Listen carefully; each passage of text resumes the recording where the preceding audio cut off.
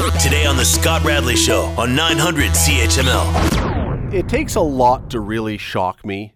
It just does. I think in 2022, that's probably the same for most of us. There's not many things that people could do. I'm not talking about like horrendous crimes, but even that, like, we're so desensitized to so much stuff that it takes a lot to really be shocking. Today, though, I was shocked. And the reason is a story that I read on Global News. Sam Cooper did this. Canadian intelligence warned PM Trudeau that China covertly funded 2019 election candidates. Let me read you a line from this story. This is from Sam Cooper's piece. Sam Cooper's piece.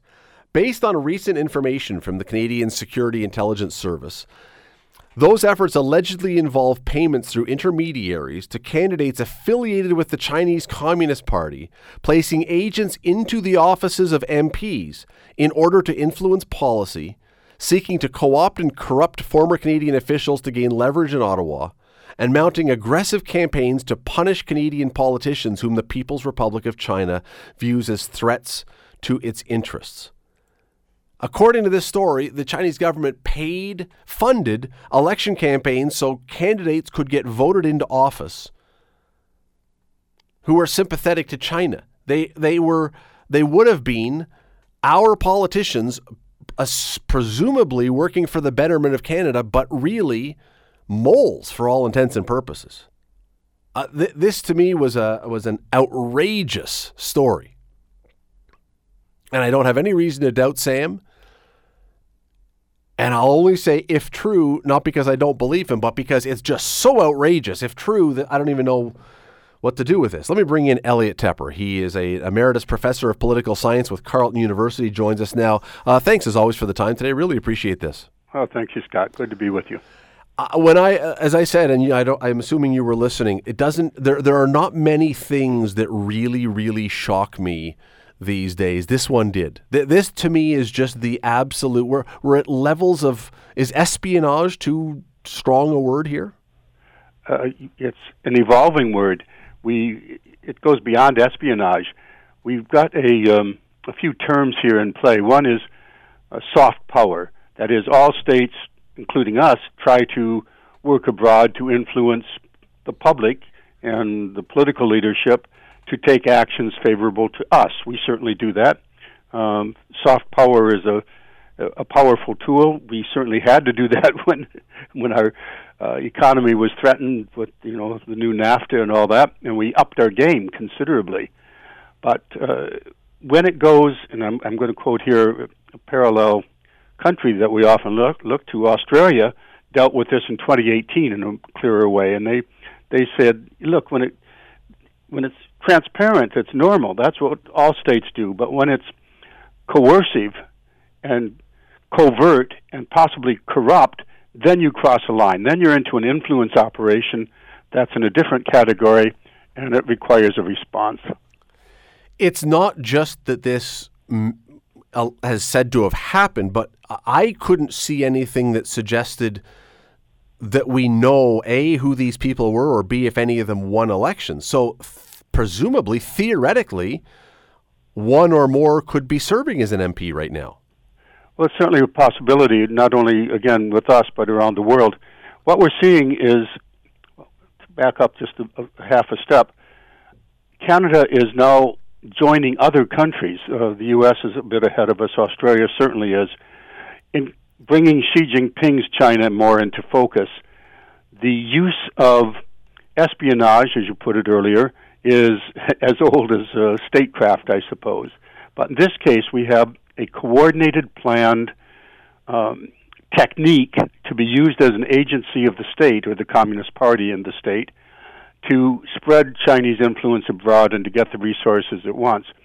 The 2015 elevation of Xi Jinping into the central core of Chinese power saw the rise of the United Front within China, that is, the United Front as an agency, a centralized agency responsible for carrying on this kind of activity at home and abroad.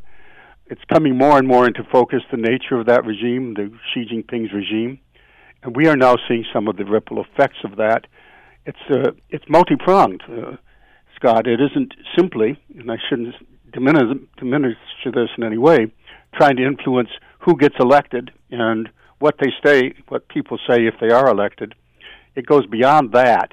It goes into much deeper aspects of the society.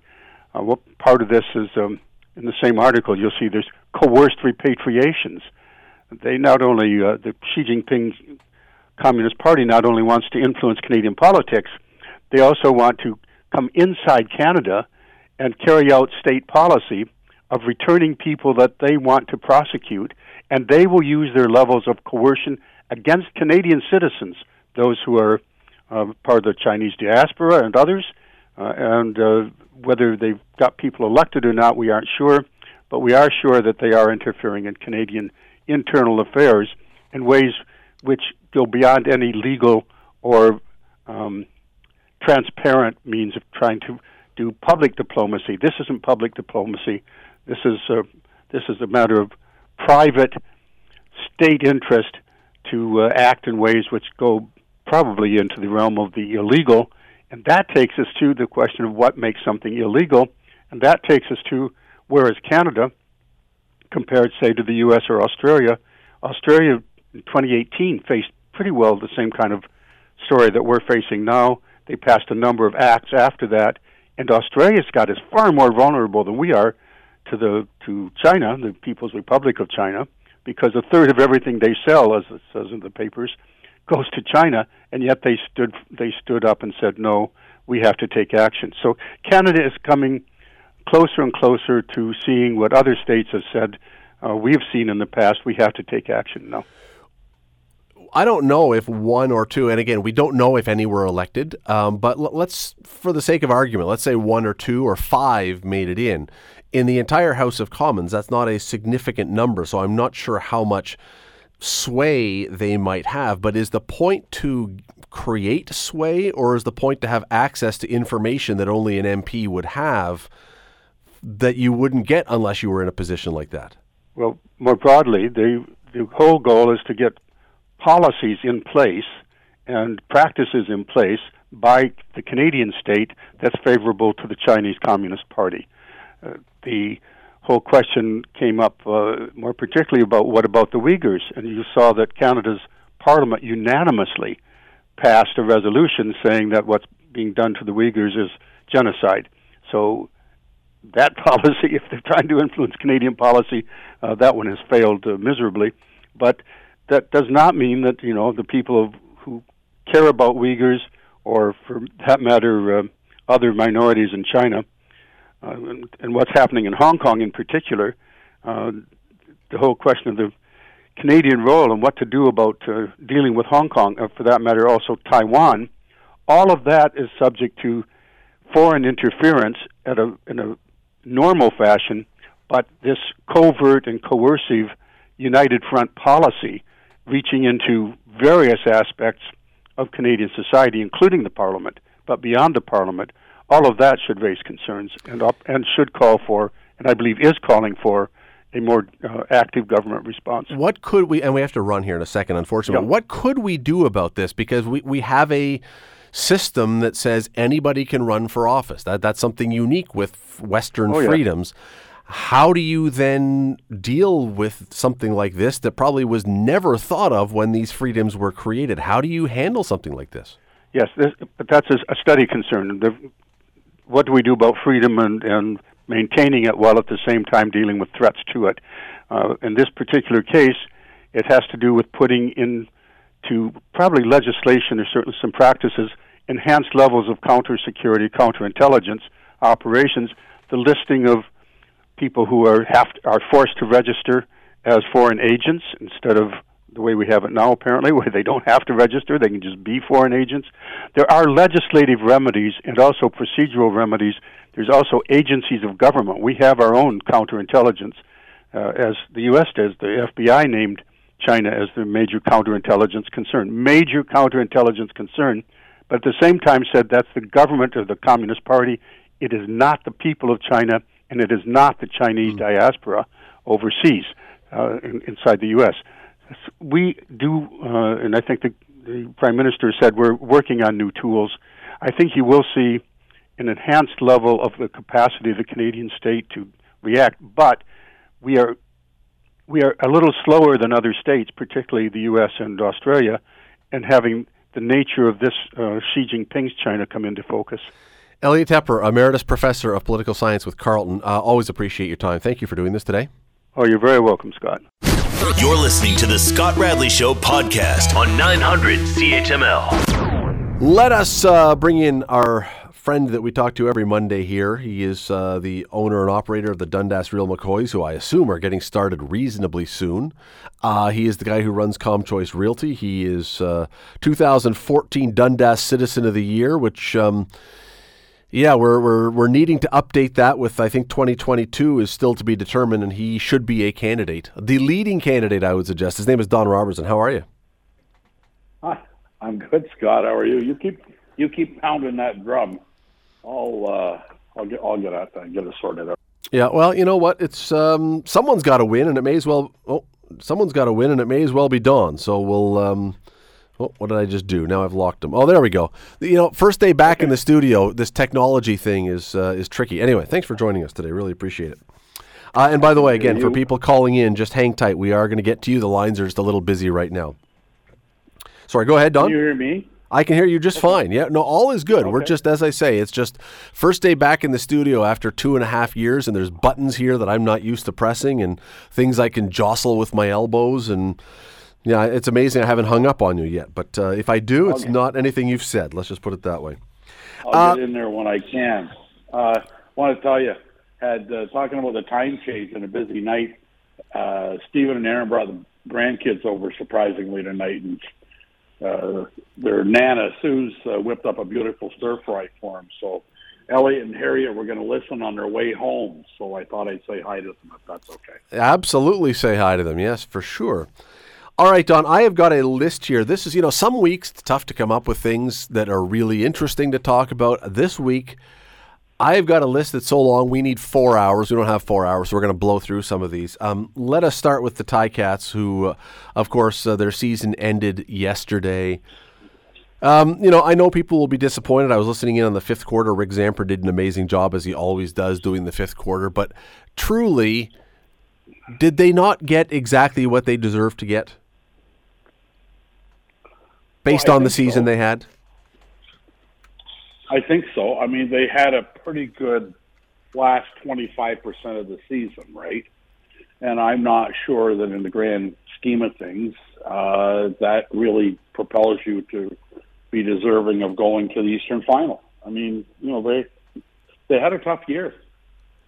And, yeah, they did. I go back to, they had a lot of changes. They've been to the Grey Cup, 2 or 3 twice, the previous 2 years, yep.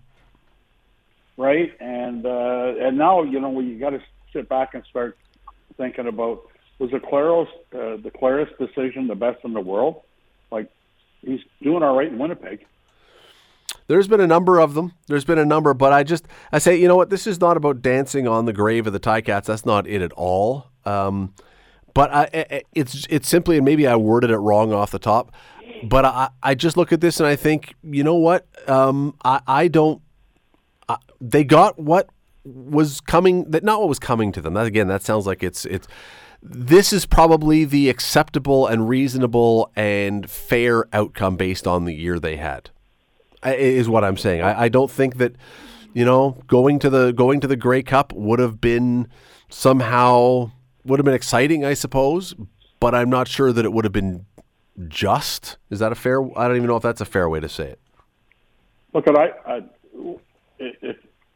they're the only pro football team that's close to where I grew up, so I'm a Ticat fan because of that. But if you look at it, they probably didn't earn the privilege of going to the Grey Cup or the Eastern Final, right? Based on their body of work all year.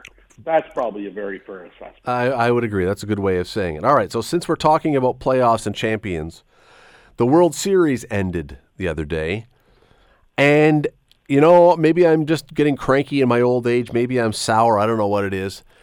I can find no joy in the Houston Astros winning because there's still 5 or 6 guys on that team that were part of the team that cheated back in 2017 and won and weren't penalized for it in any way. And until those guys are off the team and out of baseball, I cannot find any happiness in the Houston Astros winning. It's disgraceful. If nothing else, Mr. Radley, you are consistent. I did not hear any banging of a drum to win the World Series this time, but I concur. I think your point, Scott, consistently is that there was no ramifications, there was no punishment, and no taking back of rings for what they did. And baseball have to account for that, not the players that remain. But I get it. I mean, if you cheat to win, then sometimes there's a penalty to be paid and sometimes there's not. And I think theirs was only financial. Not even to the players, to the team. The team had a fine. Yeah. The team had a fine. And the manager was gone, right? But yeah, but he found a job. You know, he went to the Red Sox and he was there. Yeah, you're right. I look. I get it. There's, to me, it is the sacredness of sports is the cleanness of sports, and I don't even mean steroids or anything. I mean the belief that what you're watching is fair. And I have no, believe it or not, I have no objection to players trying to find a loophole within the game. Like I don't have a problem with a guy standing on second base delivering signs to the batter. I know some people freak out about that. To me, that's all part of the gamesmanship. What you can do on the field as an athlete with your own eyes or with your teammates, I've got no problem with that. The problem I had is that they were using technology that wasn't available to the other team, which gave them a huge advantage. And there was no penalty for it. And I look at what, you know, I understand slightly different because one of them was throwing a game, but Shoeless Joe Jackson affected a World Series with decisions that he made to cheat, and he was banned from baseball for life. And the Houston Astros made decisions that affected a World Series, and nothing happened. Well, Pete Rose. Has to pay to get in.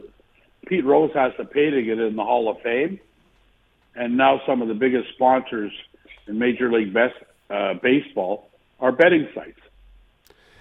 Yeah, and Pete Rose, I mean, the argument is that he never bet against his team, but okay, so again, whether you agree or disagree, I mean, I think that the thing with Pete Rose is he didn't bet on every game.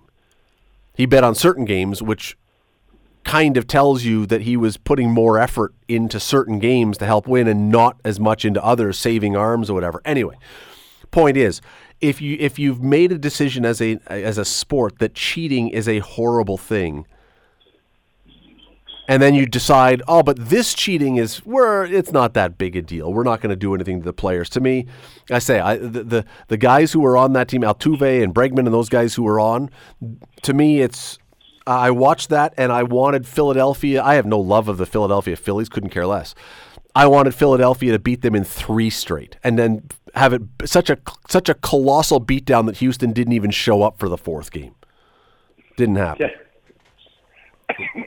And then Don, and then you've got, after the game is over, I start seeing on Twitter everybody going on about how, oh, well, now Dusty Baker is a surefire, the manager, is a surefire Hall of Famer.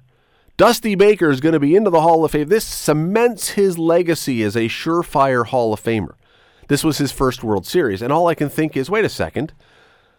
If Dusty Baker is a surefire Hall of Famer because he's won a World Series, how come I never hear anybody talking about Cito Gaston, who's won twice as many World Series as that?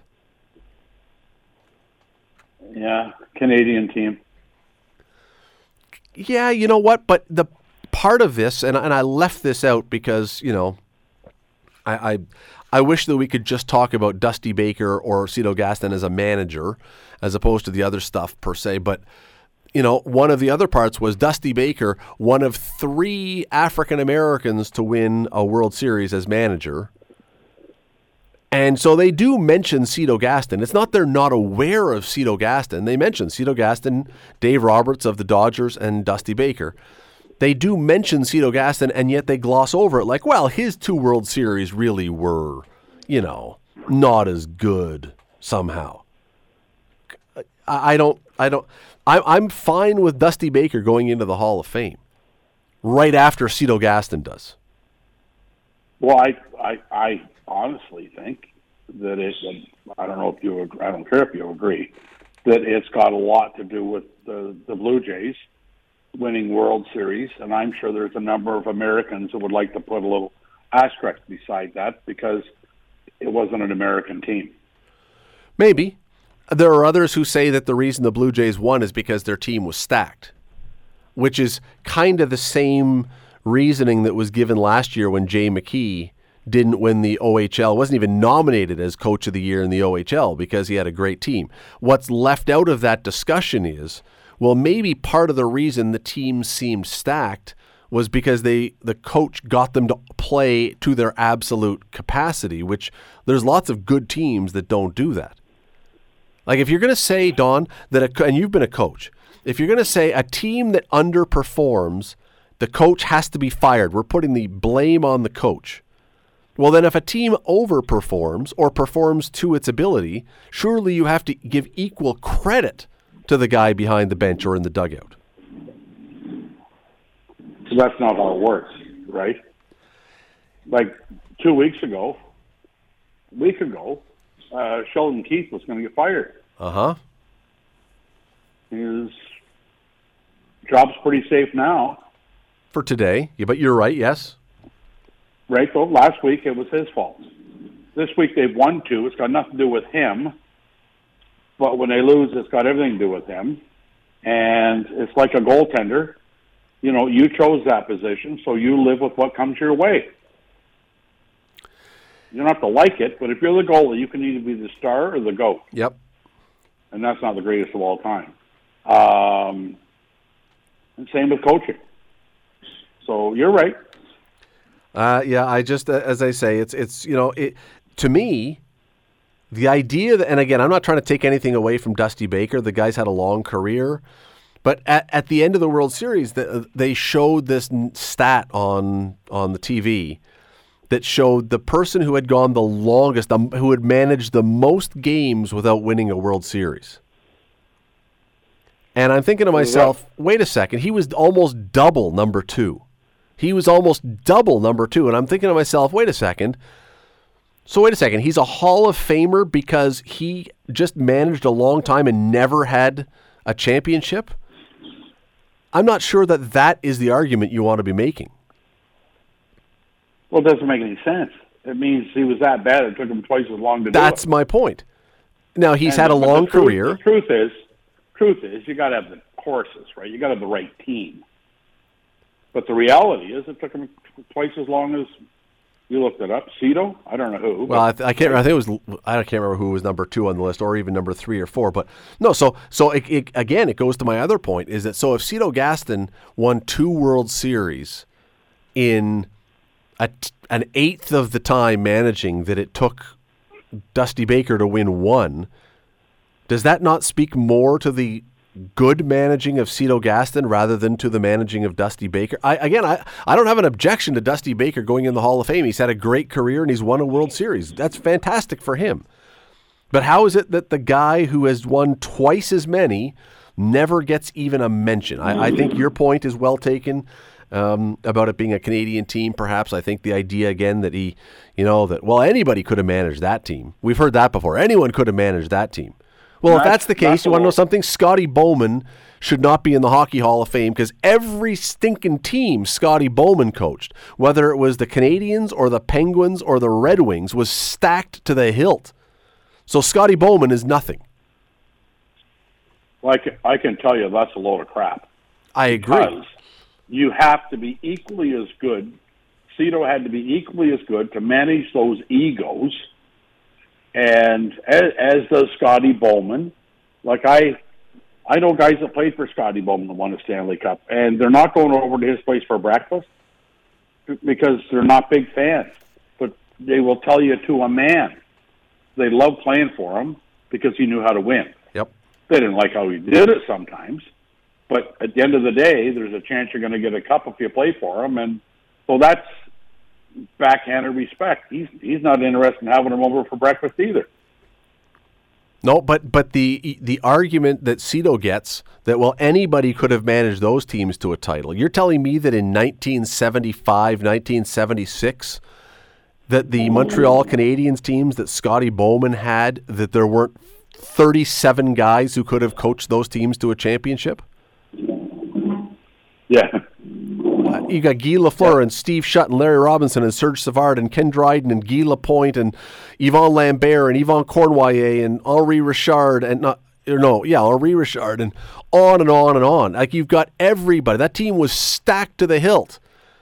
And yeah, you know what? I'm not taking anything away from Scotty Bowman, though. You still have to coach them. You still have to keep them interested. You still have to keep them engaged. You still have to do all the right things. And yet, as I say, the World Series finishes and Dusty Baker is a surefire Hall of Famer and Cito Gaston is not. Let's take a break. Not bad. One win in 40 years of managing. Good for him. I want to ask you about this story out of the Boston Bruins this week, which I'm assuming you've been following this. I know a lot of other people have. The Boston Bruins, they signed a kid who had been drafted by the Arizona Coyotes and then had his rights relinquished by the Coyotes because it turned out that they had discovered that he, when he was a 14-year-old, had bullied a disabled child and did some horrible things. And so facing a lot of backlash, the Coyotes released him, and then this week the Bruins signed him, and then the Bruins took a lot of backlash, and they have now released him. And I got to be honest with you, I'm there is a big part of me that says I get it, I understand why, and there's also a part of me, to be very honest, that says I don't know that I would want to be held accountable for the rest of my life for something, even a terrible thing I did when I was 14. Where do you stand on this? I'm with you. What he did, if true, was deplorable. It's not acceptable. And the part that kind of annoys me, it wasn't acceptable when he was 14, which was 7 years ago. But it seems to be less acceptable today because I think people, not me, are moving the goalpost on acceptability. Now, what he did, and there doesn't seem to be any denying what he did, as you pointed out, when he was 14 years old, was terrible. You can't treat other people the way he allegedly treated that boy. And, would have been a boy. It wouldn't have been a young man. You can't do that. But at the end of the day, do we have to be judged for the rest of our life, for eternity, on something we did when we were 14 or 15 years old? As deplorable as it may have been, is that the standard that now we're judged by? So I don't know. I don't know if he should be permitted to play in the National Hockey League. The National Hockey League seems to have deemed him unwanted. But I'm with you. What he did was terrible. Is that a price you pay for the rest of your entire life? And does it take away an opportunity for you to make a living? I don't know how, and I don't know the whole story, Scott. I only know what's been reported in the papers. Well, here's what the Associated Press wrote about it, and I'm just choosing one paragraph which outlines it. Miller pleaded guilty at 14, it says, to one count of assault and one count of violation of the Ohio Safe Schools Act. He and another teenager were accused of making the kid eat a candy push pop after wiping it in a bathroom urinal, and surveillance video showed them kicking and punching him. So there is nothing acceptable. There is nothing decent. There's nothing good about this. And yet, again, and by the other part of this that I recognize is a contributing factor is there's question about whether or not he has ever apologized, and apparently he's never reached out to the kid or his family, which should have happened, unquestionably. If that hasn't happened to this point, then you know what? At 14, you shouldn't know better. I would think you should know better. But at 20, 18, 19, 20, you sure should know better by then. And that probably would have been the appropriate action. Here's the interesting part that I read into this over the weekend, because it unfolds. And Gary Bettman certainly did a smackdown on the Boston Bruins, as did the Boston Bruins players on their own team for doing it. Right? Like they were in Toronto, and their comments were like, we don't need this. And so the Bruins got rid of him a little late, probably never should have signed him. But here's what I wonder.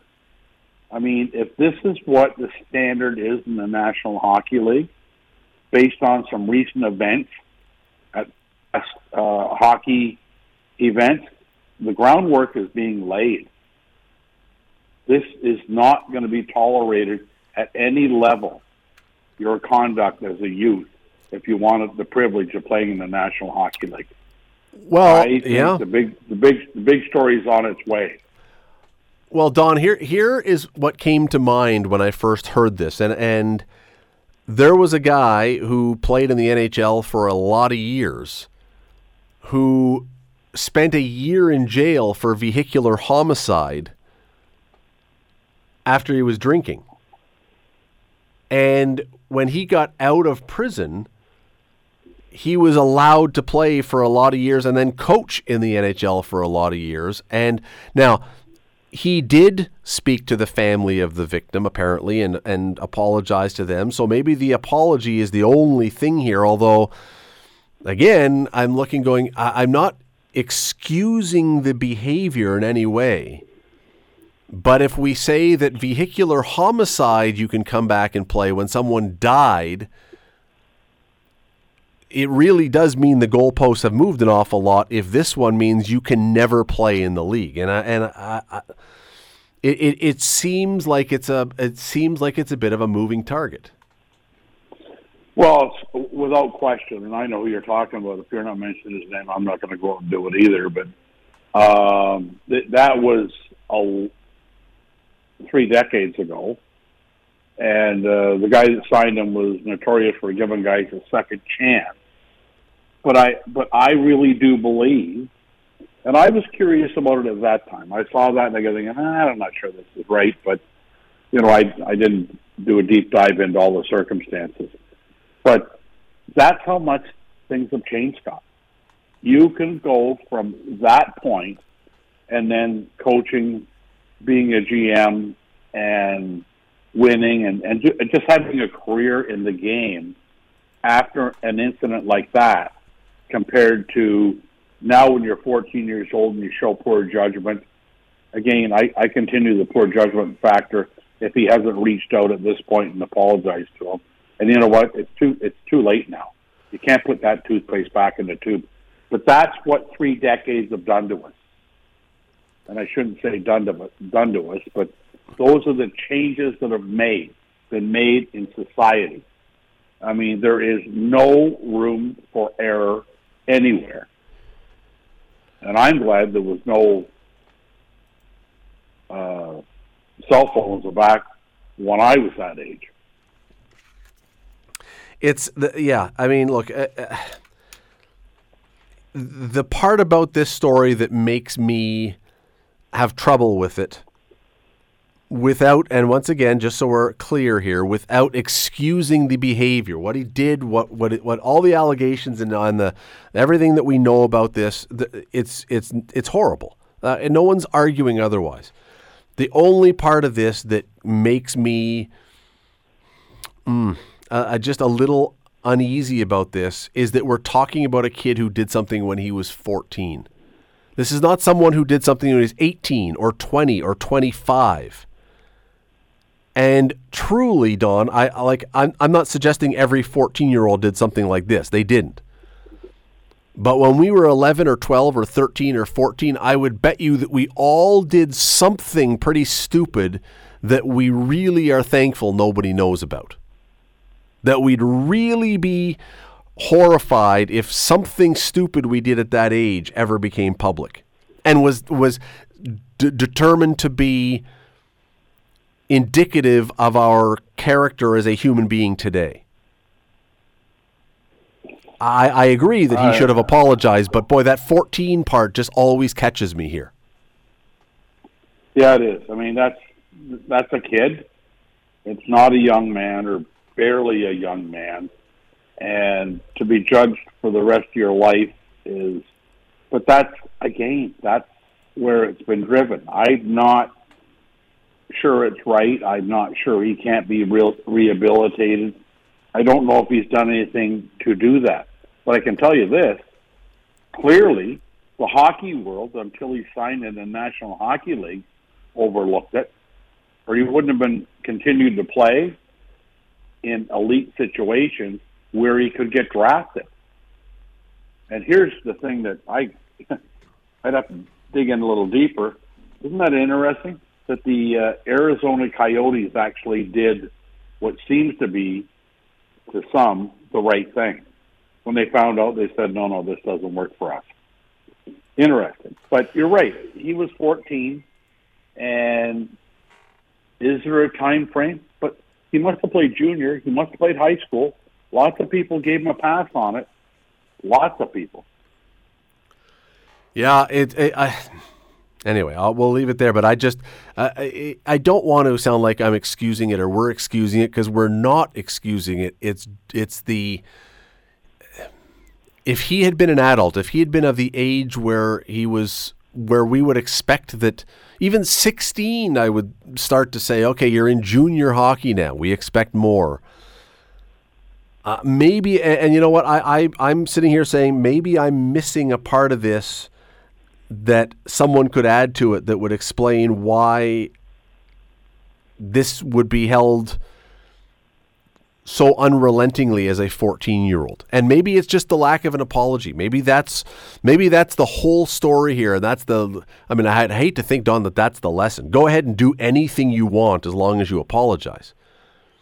But no, that's not the lesson at all. I don't think that is.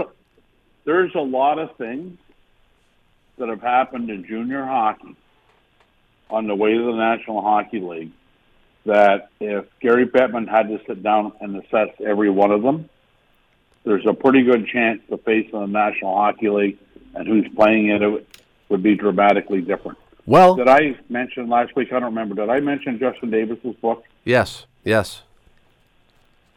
don't know if you read it. I think you'd enjoy it. Read that book and tell me what you think of the old junior hockey and the ways they were. Well, there'll be a lot of guys not playing in the league. Let me throw one more thing before we go to a break here. If anybody in the NHL, and I know that a number of the players have spoken out about this too, and again, I'm not criticizing or questioning their belief that this guy should not be playing. But if anybody in the NHL who has taken a position that he should not be playing has ever watched a Mike Tyson fight post his jail time, it would seem a little hypocritical, because Mike Tyson has never apologized for being convicted of raping that woman.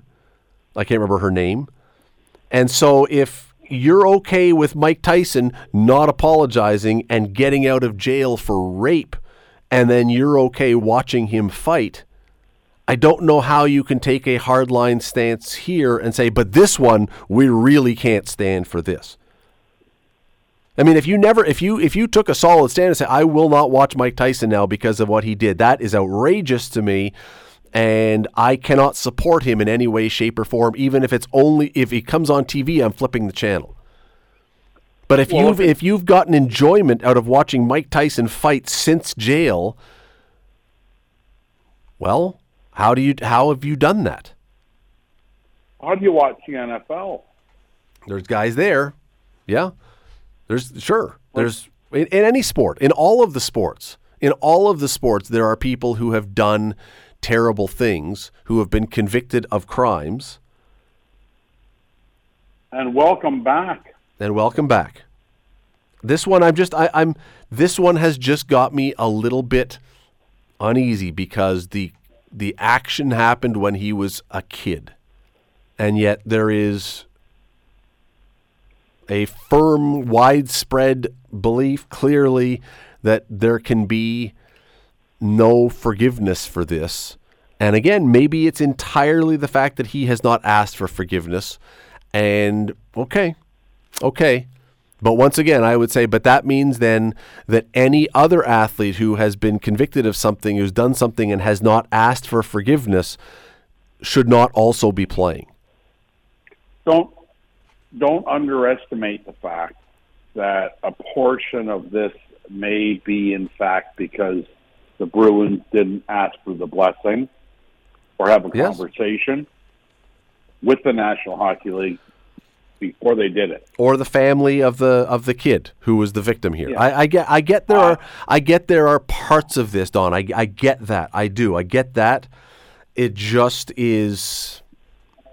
It's an interesting one. Anyway, we got to take a break. He was 14. You're right. That's the part. Yeah, that's 14. The part that makes it tricky. Don, you have been in your life. You have been an official, a hockey official, maybe officiating other things as well. I'm not sure. Let me ask you this: do you believe that certain teams, not because there's any kind of conspiracy or leagues are instructing officials to treat different teams differently, but do you believe that different teams, for whatever reason, get called differently than other teams in various sports? Do you believe there are teams that for whatever reason seem to benefit from officiating and some that don't? Yes. Tell you why I ask, because I have now watched, I'm not a fan of the Kansas City Chiefs, but I've watched a bunch of games that they've been on TV in the last couple of years. And as I'm watching, I'm seeing what looks to me, and I'm not an official, but as an average fan, infraction at holding and this and that and the other.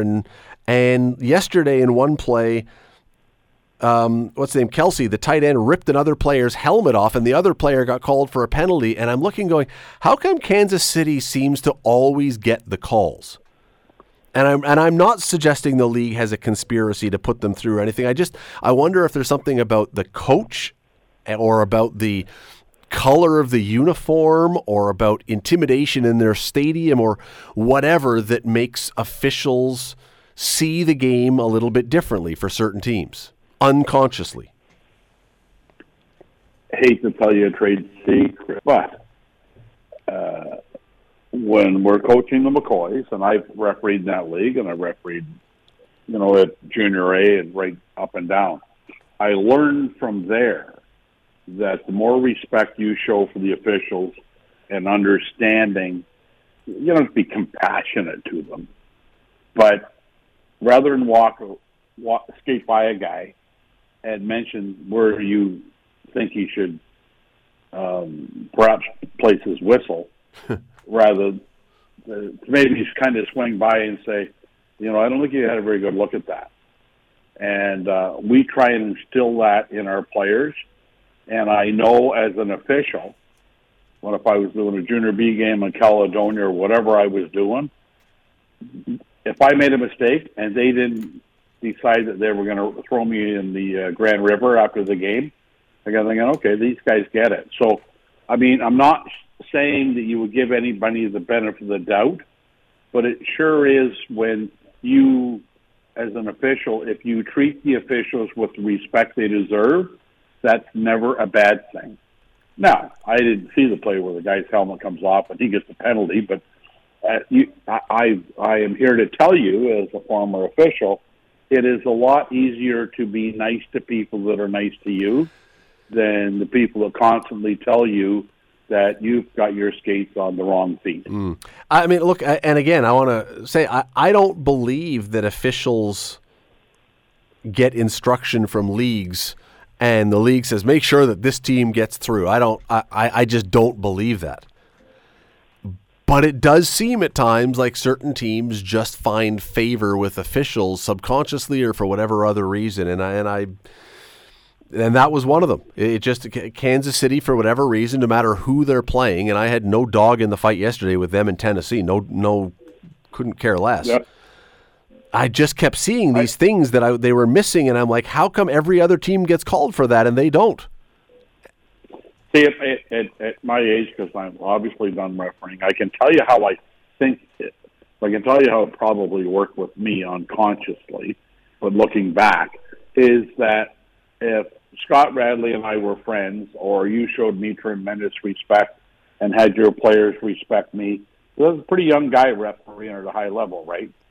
I don't think I'd ever give you a call, but I might give your guys a little more latitude. Mm-hmm. And that's about as far as it would go. Like, you're never going to invent one for them. You're never going to screw the other team. But you're a human.